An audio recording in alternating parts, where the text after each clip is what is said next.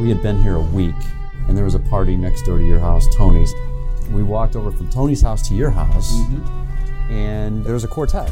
The quartet was playing at your house, and that was the first moment I was like, God, these Fermi folks are just really creative. Yeah, they're into the arts. Into the arts. Yeah.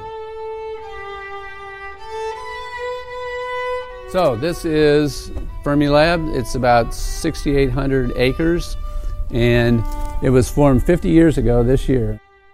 Why is art so powerful, and why is it related to science? Well, I think it is the pathway between a mechanistic view of the universe and a kind of a mystical view of the universe, okay?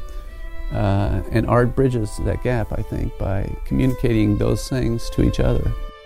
I think art plays a huge role in making our view of the universe kind of complete.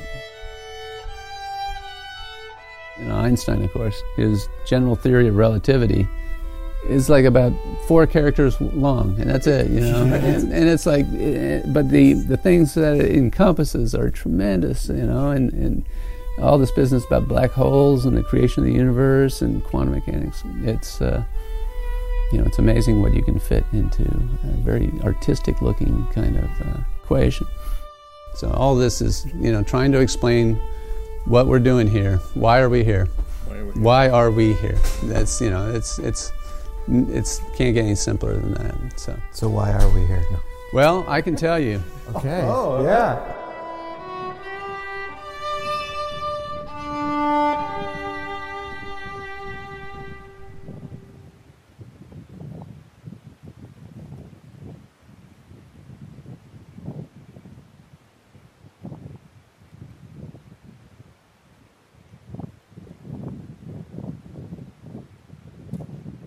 That's actually a very interesting observation you made. It gives me the shivers, actually, now that I think about it. Or is that just the wind? Oh, no.